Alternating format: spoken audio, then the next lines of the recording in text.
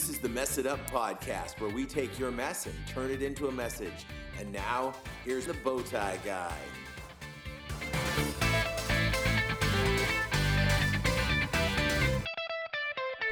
Hey, yippity skippity, we're back with another show on the Mess It Up podcast. I'm here with Kevin again. How y'all doing? And he says, how y'all doing? Well, he's wearing a cowboy hat today. Kevin's gone country on us today, which will fit in with the song of the week when we get there. So yeehaw and all that good stuff, I guess. If you're listening for the first time, welcome. If you're a long-time listener, you know most of the stuff I'm about to say.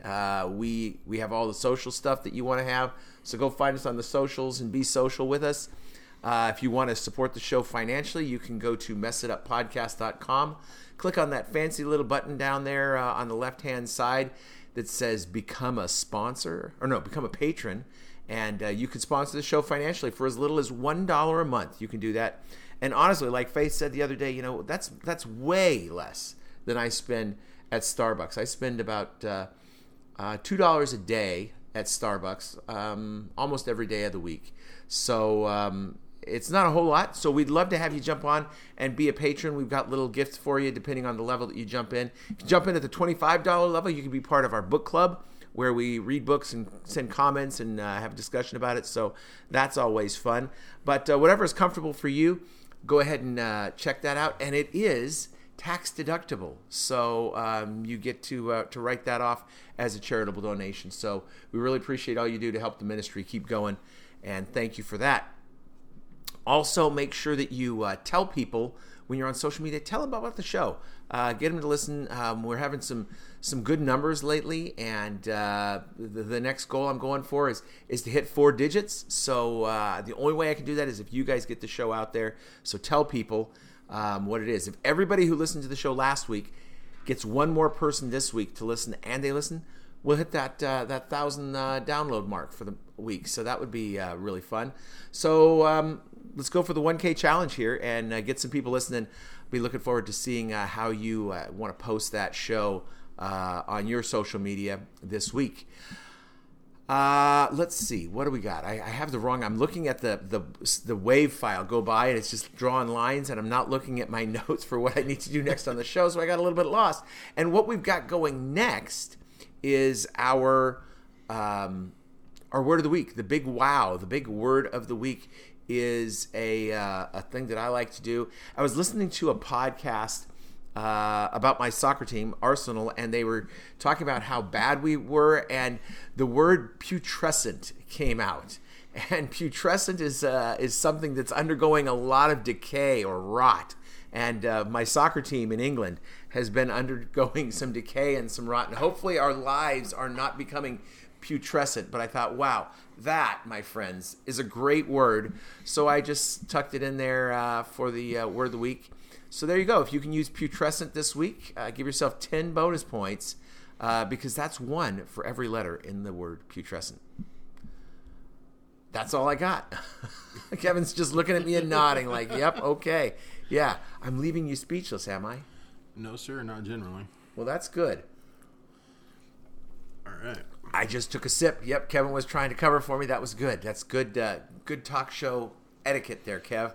So we were bouncing some ideas around and whatnot, and as we were talking, Kevin threw out this thought that he had heard, and I remember hearing it before also, and for some reason, I just don't think we've ever talked about this on the show. So we're going to talk about the idea that the opposite of addiction is connection, and that idea of being connected. So first of all, let's jump in with addiction.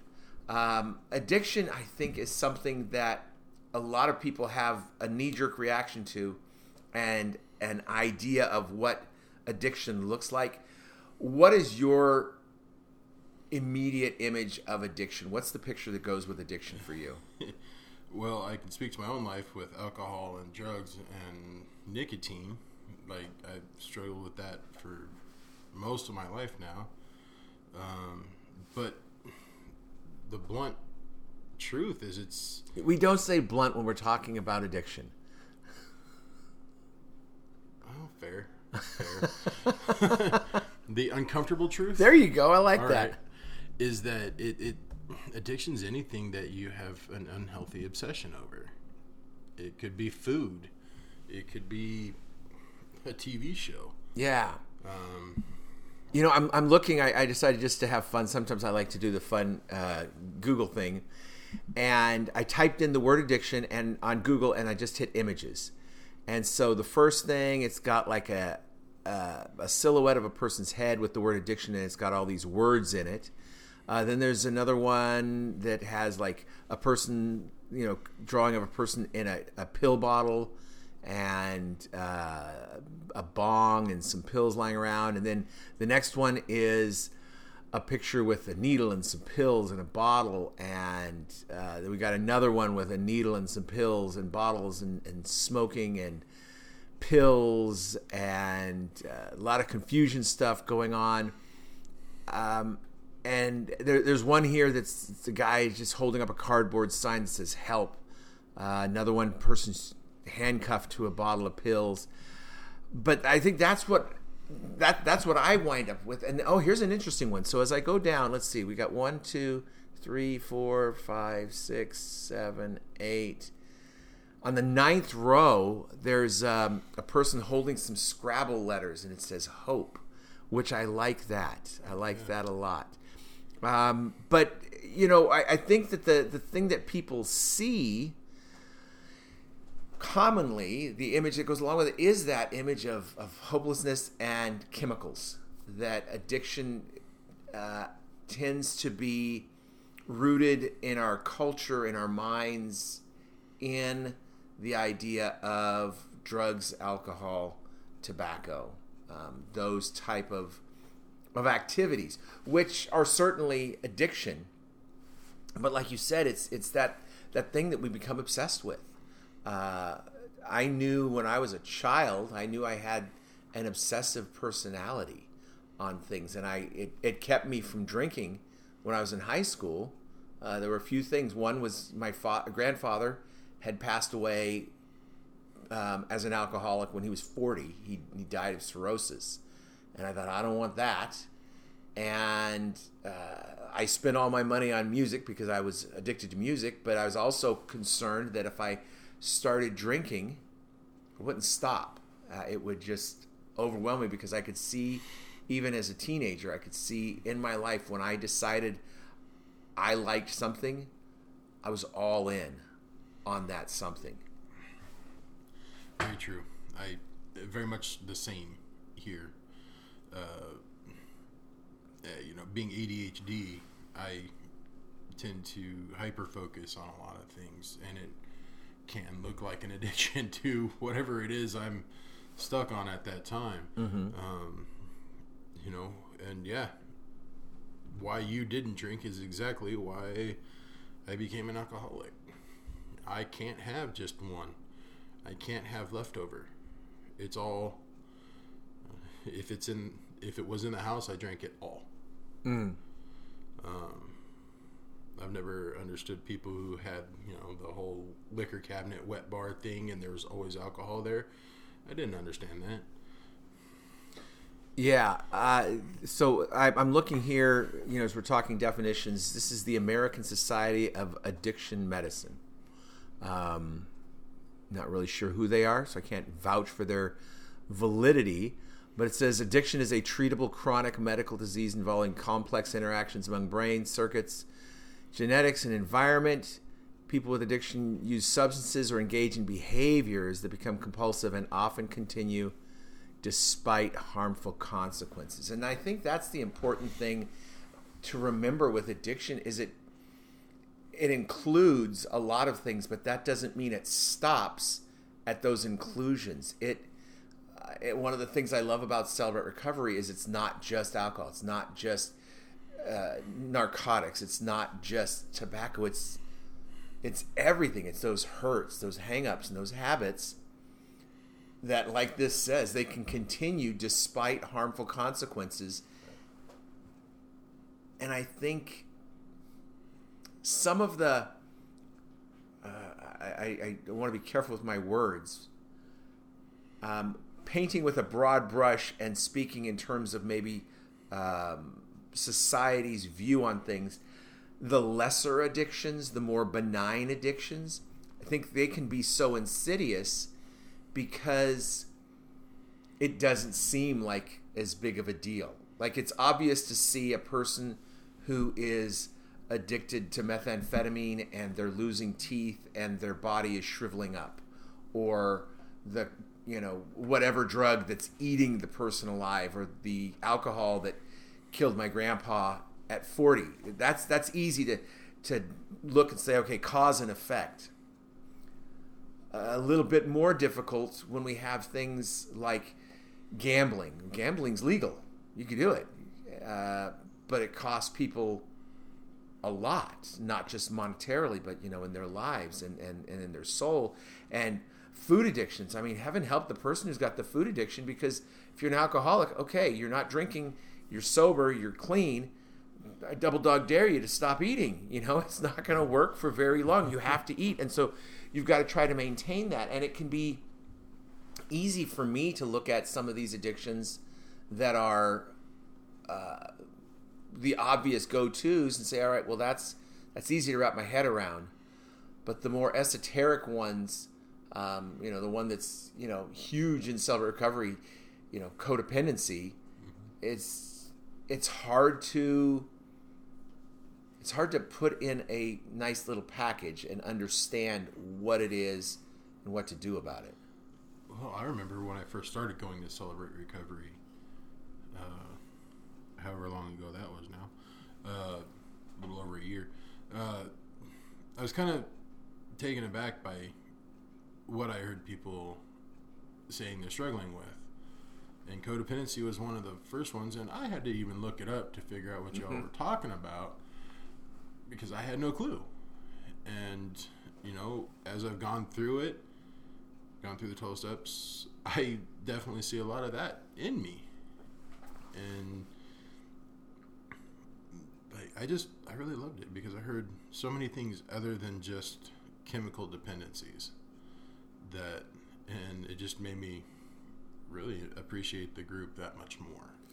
Yeah, and it can be, I've heard people in the past, I had a friend, and they, because a lot of times in Celebrate Recovery as leaders, we're trying to get people to come to the group, and people say, well, I don't drink and I don't, do drugs, so I don't need your group. And we're like, well, it's more than just that. And so we spend a lot of time trying to teach that aspect of it. And I had a friend who was in Celebrate Recovery for drugs and for alcohol, and they're like, yeah, but what about me? It's like you're pushing me to the curb, saying my issues don't matter anymore. It's like, it's not what I'm trying to say. I'm just trying to get people to see a bigger picture. But it can be difficult to have, the normies and the druggies, try to coexist. And I know in more, fill in the blank A groups, because they are issue specific, sometimes that does get, your other issues do get pushed to the side or downplayed or whatever, because it's like, well, we're here for alcohol. We're not here for something else. We're here for this. And I think that's one thing I love about Celebrate Recovery is everything's identified. We identify ourselves as believers, as followers of Christ, who struggle with many different things. Mm-hmm. So we're believers in Christ who have struggles. And when you take it down, struggles is pretty non-specific. And we all have them, and they all affect us roughly the same way. It doesn't matter what your, whether it's codependency, food addiction, alcohol, it all has a negative effect on your person. And what I've told a few people trying to get them to come to a 12-step is, I'm like, at the bottom line, this is going to create a more healthy, deeper relationship with Christ. Mm-hmm. I grew up in church, have, not to sound egotistical, but an incredible amount of head knowledge about the Bible. But once I went through the 12 steps and forced myself to dig deeper, that head knowledge started going down the throat to the heart and became a very different scenario. And what I found, I addressed the issue I went through 12 steps with. But I think the end result is more the relationship I have with God and the changes that has created in my life have a much bigger impact than just simply being able to work on the issue I had. Mm-hmm. And the connections, coming back to our topic, the connections that I developed have made a huge difference in my life. Yeah, it's the thing that I've noticed about addiction as I've looked at it, and I've been looking at addiction and recovery for 18, 19 years now, coming up on 20 here, and it's evident to me, in my experience at least, that addiction is a very isolating activity. That even though I might do some things with my addicted friends, it is a thing that is creating a wall around me to protect me from something. I'm putting up a barrier to get away and escape from some feeling or input that's coming into my life that drives me away from other people. And my issue that brought me into recovery was pornography, and that is a much more, it's not a social thing. It's not like, let's go to the porn bar and watch porn with everybody. It's like isolate and get away, and having to hide it from my family and my wife. And I am very much a people person. I crave community and connection. And so this addiction had such a grip on me. I was willing to sacrifice being with other people to feed this beast in my life, which just is ridiculous. When I think about just the actual concept of, like, would you rather be by yourself or with people? My answer is virtually always I would rather be with people, and this rose above that need in my life. And so when I look at that definition of, even when it causes harm, I was that functional addict. I was doing life. I was working. I was serving in the church. I was coaching. I was doing all these things, and nobody knew. And when they found out, a lot of people believed my lie. It's not happening. I've been, tricked. And people were like, yeah, because I put on this image and made people think there's just no way that this could be. So I was driving my addiction bus into isolation and away from connection with any other people. And it brings me to our song of the week, which is a song that was requested by listener Bev in California. It's Chris Tomlin, and he did this with the most recent album that he has done is an album with it's called Chris Tomlin and Friends, and he did it with a lot of country artists and country leaning artists. But this is a song with Thomas Rhett and Florida Georgia Line. It's called Thank You, Lord. So we're going to play about 90 seconds of that for you, and we'll be back on the other side to tell you our thoughts and to talk more about the connection part of recovery. So here's Chris Tomlin and Friends with Thank You, Lord. Thank you, Lord. Yeah, I just want to say thank you, Lord. Oh, now. Thank you, Lord, for the hard times, for lighting the way in the dark times, for pulling me in, for giving again the times that I took it too far. I gotta thank you for keeping me humble, for picking me up when I stumble. And although I change, you stay the same. And I don't say thank you enough. For my mama, for my friends, for your love that never ends, for the songs that make us dance on this old dirt floor, for my babies, for my girl, for the way they changed my world. Waking up today, yeah, I just gotta say thank you, Lord. I just wanna say thank you, Lord. Oh, yeah. Praise up, eyes closed, just wanna thank you, Lord, thank you, Lord. Praise up, eyes closed. One thing I know, I just wanna thank you, Lord, thank you, Lord.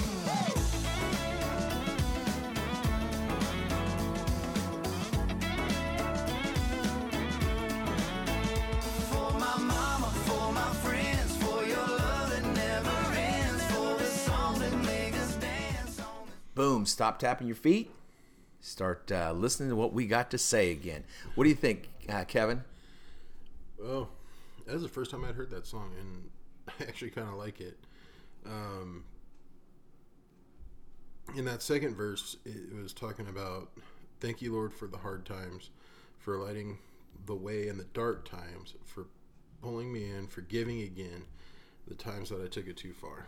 I feel like that's a pretty good summation of my life. I always took it too far, and I firmly believe that some of my hard times were God's way of hitting me over the head with a 2x4 to try to guide me back into where I need to be. Yeah, listen, son. Yeah, exactly. So I just really love that, and I love that for picking me up when I stumble, and although I change, you stay the same. And it's just, for me, it's a constant reminder that, yeah, I'm going to screw up. Yeah, I'm going to fall and hit my face, but he's always will be and always has been there with his hand out to pick me up. Yeah.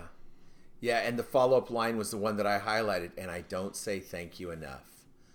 That, he gives and gives and gives and gives, and he's not like, oh, I'm tired of giving. It's like, I got to remember to say thank you and make it a part of my life to be thankful, to have an, I hate the corny, attitude of gratitude, but I've got to make that part of my paradigm. Is like, where can I look to be thankful? I'm always looking at something, and my mom's one of these people who watches the news all the time. And I say, Mom, you need to get your head out of the TV and stop watching the news. And listen, I'm not talking about any specific news broadcast. I'm talking about all news broadcasts, whether it is mainstream or non-mainstream, or if it is named after an animal, or if it's a chain of letters. I am talking about all news. Just do yourself a favor and stop. See if you can make it for a month without watching your news stuff, and see if life changes. Because first of all, they're telling you stuff that's already happened, so you can't change it. Yep. They're trying to get you scared, so you just walk around afraid. Yep. And they're just trying to sell commercials, so they have to talk about the same old nonsense or find something to make it more interesting, and hype makes things interesting. So just get rid of that stuff and see if your attitude changes. My mom will say, well, you can't, it's the truth, and you can't just ignore it. And I was like, it's not that I'm ignoring these things, Mom. I've got a certain amount of time allocated in each day, and it's 24-ish hours. If you want to get all scientific, there's, some extra seconds and fractions, but let's give or take 24 hours in a day, and I can't do everything I want to do. So I need to do the things that are most beneficial to me. And being thankful to God is a beneficial thing. Looking to see who done me wrong, that just spins me up and gets me going the wrong ways. And for me, I've got to be intentional about it. Yeah. I've got a thing on the wall as our thing that we did at Summit down at the end there. It's got our things that we put on the wall, and I made a commitment at Summit that I would pray over those things every day. And so far, I haven't missed a day because I've been intentional about it. And when I'm intentional about it, these are things that people put up that they were giving to Christ. So maybe hurts or stumbling blocks or, barriers to their, whatever it is. I don't know. And I haven't looked, and I could. I mean, it's just me here in the house with Bev. It's easy for me to take those papers and unfold a little sticky and see it, but I've intentionally not, and I'm just praying over what they might be. And so what that makes me do is search my mind and my heart for something to be thankful about in that. Not knowing what it is, but knowing that it's probably something that's a difficulty for a person, how can I pray for release, relief, and thankfulness? And that's the attitude I need to have, is just more of that. And if I have more of it, I still don't have enough. There's an infinite amount of thanks that I need to give to God. So if I feel like I've given 23 hours worth, well, there's still another hour that could be given. It's a never-ending thing, and it's not a burden. I mean, being thankful should not be a burden to me. And if it is, I might be doing it wrong. I might not understand what thankful really looks like. Fair. Yeah.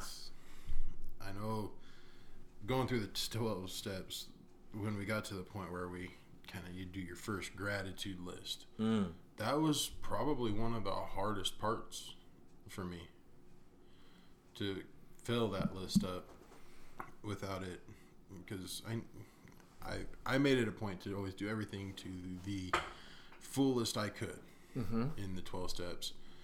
Big Kettle Kevin. Yeah. And I really struggled with that one, because everything, and I think it was probably all in my own head, because everything just felt so cheesy.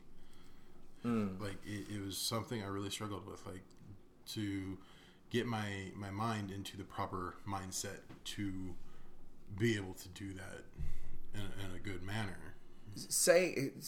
Help me understand what you're meaning by cheesy, because I have a couple of different ideas, and I don't want to say, is it this or this, because I don't want to put anything, because it might be something completely. So say more to me about why it felt cheesy, or what that cheesy felt like. It was a combination of just feeling like my answers were generic. Like, oh, this could be on anyone's list. And also like it didn't feel genuine at a time. Like at certain points when I was trying to do it, it was all just, it didn't feel genuine, I think. And it kind of, and a little bit kind of hokey for me. Just, it didn't feel right. Didn't feel like it was coming from me. Didn't feel like it was doing what I really needed to do. And it took a while for me to be able to actually put anything on those lists that I felt belonged there. Was it, do you think, more a case of you not being able to define, isolate, and identify the areas of thankfulness, or was it an absence of thankfulness, and so you were having to learn how to be thankful? I'm going to go with option C. Okay. It was, I think, just purely me overthinking it and not letting a natural answer off the top of my head be the answer. What are you thankful for in your church? Well, I'm thankful for my pastor. I really like my pastor. Well, that's hokey. Everyone's going to be thankful for their pastors. So let's try to come up with something a little bit better for this. Come on, Kevin. You've been in enough churches to know everyone's not thankful for their pastor. No, but you're right. But, I mean, you see my line of thought. Yeah. And so I was overthinking everything, and actually, I think at the end of the day, talking myself out of very appropriate answers, things that I actually was thankful for, but because, someone else might be thankful for it that I can't be. Right, okay. Sharesies are allowed. And for me, what I try to get into is, and when I was teaching, my former students can hopefully validate this or verify it. I was always more interested in the why than the what. This is what's bothering you. Why is it bothering you? This is what happened, but why did it happen? And, this is what you're thankful for. Why are you thankful for that? What about it? Explore that space. What about that pastor are you thankful for, or do you have gratitude for? And to me, that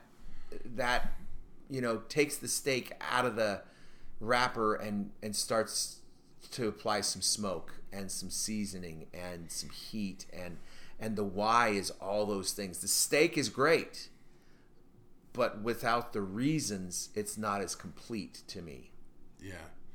And as you're saying that, I think it kind of went back to knowing when I write my answers, I was going to have to read them out loud. And there might be certain people that liked to make me dig deeper when I answered my questions. And I think that might have played a part in it, because I'm like, I kind of had that feeling. If I was asked why, I don't know if I could have answered. And that kind of goes back to the just not really having any faith in my own answers, to feeling cheesy about them. Yeah. And so then is it fair to conclude from that if you were doing it on your own, by yourself, without community and connection, that it would have been a lot less thorough, a lot more surface? Oh, absolutely. I would not have been able to have been as successful through this 12 steps if it wasn't for you. You wound up being my sponsor at the end of this. And you're constantly making me dig deeper. I took it as a challenge, knowing when I'm answering my questions that you were going to make me dig deeper. If you didn't like something about that answer, you had no qualms about asking about it. And so when I answered my questions, I tried to answer it. And then when I finished answering it, I'd put myself in your shoes and say, well, what else? Why? Or, look at it again, try to think a little deeper, and then be able to answer it more thoroughly. Partly because I didn't want to give you a reason to ask why. Yeah. Or what else. I wanted the answer to be complete. Yeah. And I'm going to say that wasn't, it was me, but it was more the role of me than the person of me. That's what the sponsor, that's the role, the job of the sponsor, of the person facilitating is to do that and to provide that connection, to provide that community. Because it could have been another guy because there was somebody who did that for me. And you're going to be that guy, for somebody. Oh, Lord help that person. But that's what it was for me. And if I'd had to do it on my own, I would not have done it that thoroughly. I would not have gotten what I got out of it without having that push. Yeah. And at the end of the day, I put more effort into that than I think I've ever really put into anything for myself. Right. And I know my sponsor did that for me, because when I was going through and answering these questions for the first time, I didn't want him to be like, dude, you are wasting my time, and walk away. I knew he wanted me to be thorough, and he wanted me to be... He wasn't there to try to cultivate my garden. Mm-hmm. He was there to drive by and say, hey, that's a nice looking garden. You've done a lot of good work on this garden. It was not his... My recovery was not his recovery. He was there to keep me within the boundaries and the guardrails, but he wasn't going to spend a lot of time babying me and working me through, and pat me on the back and saying, okay, it'll be all right. He was just like, nice try. Come back and see me when you're finished. And that's what I needed. I needed that, good, strong, firm kick in the butt to make me do the work. Because if I'm not doing the work, someone else is not going to be able to do it for me. Yeah. Which is why I love, my favorite 2 words in recovery are say more. Just, tell me more about what you just said. Dig a little bit deeper so that I don't have to. I want to get the fruit out of your garden, but I don't want to water it and get in the manure and whatnot. I want to eat that carrot. Yeah, exactly. So if we need community, if we need connection, if connection is indeed the opposite of addiction, how do we get it? How do you get it? I have a couple of people that, through the church, I started developing, when I started going to RCI, I started developing a whole new circle of people. And for me, when I finally got down to it and realizes I needed help, I knew who to call. Like, just Ghostbusters? Oh, absolutely. Always call Ghostbusters. No, I knew who to call because I had paid attention to those around me. Mm-hmm. And I still, at this point, when I've got something going on in my life that I need to talk about, I have someone I'm going to call for various different things, because not everyone's going to handle it the same way. Sometimes I'm going to call this person over here because they're more, I just want to be mad for a minute, and they're going to get mad with me, and we're going to be mad together and get through this emotion and move on. There's other people I'm going to call that are way more peaceful, and they're going to calm me down and help me work through it in a little bit more of a rational way. And there's other people I'm going to call because I know that they're going to enjoy the praise. Yeah. So it's just, I don't know, if you don't know who to call, just pay a little more attention to those around you. Yeah. Because there's someone there that can help. And, to me, it's like cooking, when you're talking about that, sometimes, food needs a certain spice, but other food won't need it. For me, if I'm having grits and eggs, my grits are going to have butter. It's going to be fake butter because I can't do the dairy. But so I've got butter, I got salt, I got pepper. That's grits for me. My wife, she wants some brown sugar. She wants her grits sweet. And that's her thing. It's not my thing. But I don't want that sugar in my grits. It's the wrong thing for it. Now, if I'm having oatmeal, I want some brown sugar in it. I'm not putting a bunch of salt and pepper in my oatmeal. So, there's nothing wrong with the salt. There's nothing wrong with the brown sugar in and of itself. It's how does it blend? And when I started cooking, I put some horrible things together because I was just trying it out. But I eventually started to learn, this works with this, and this works with this. And because that worked, maybe I can try it here.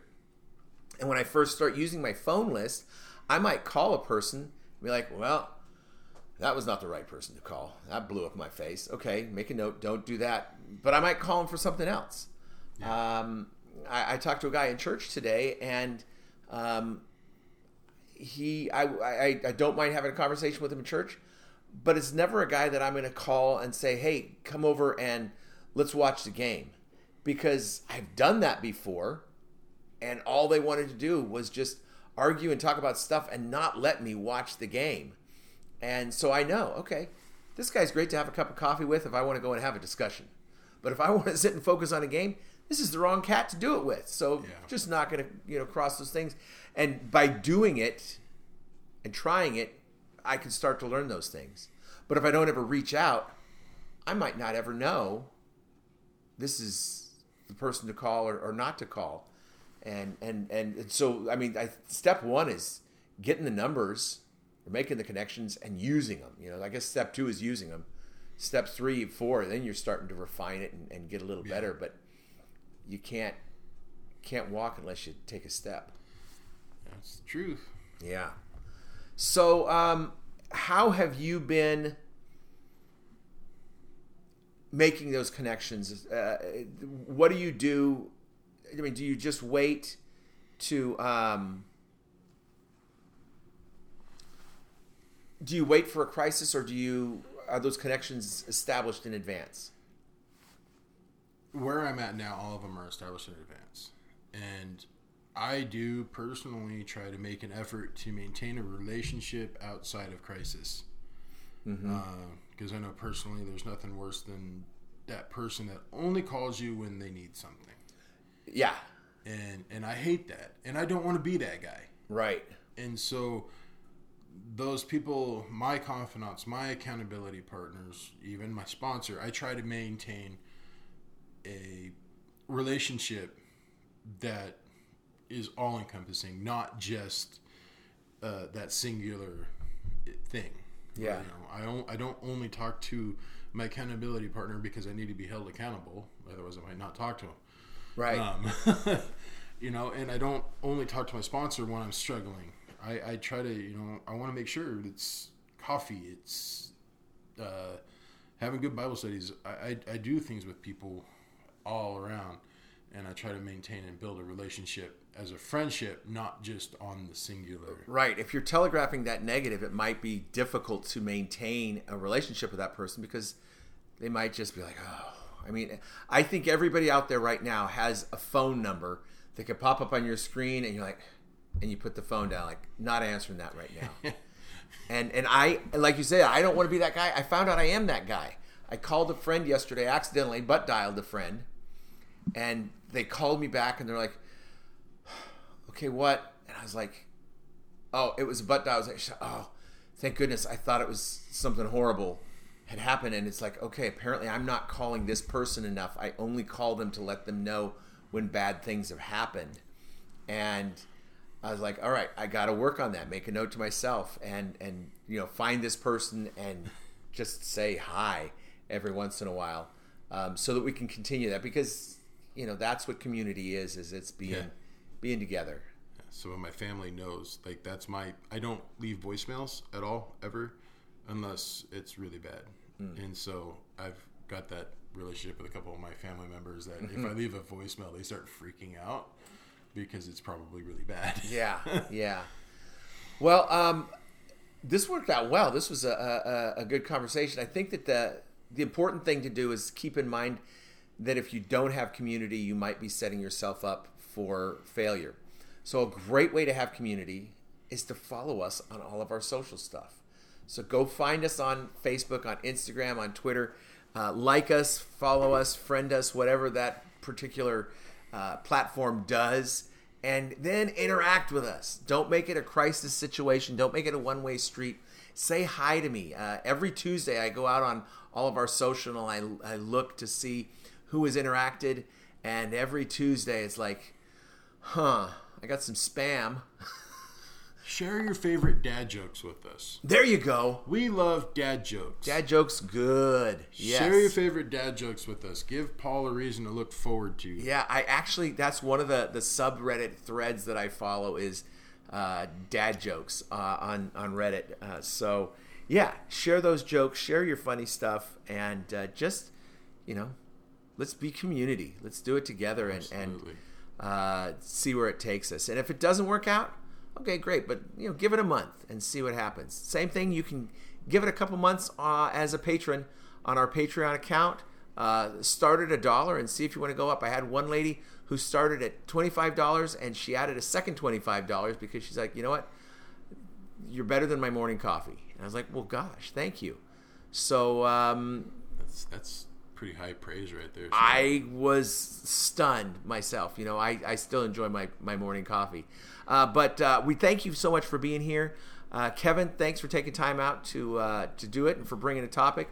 Don't forget to use that word of the week, putrescent, in your words, or your speaking, I guess, this week. And we will see you next time we mess it up. Outstanding.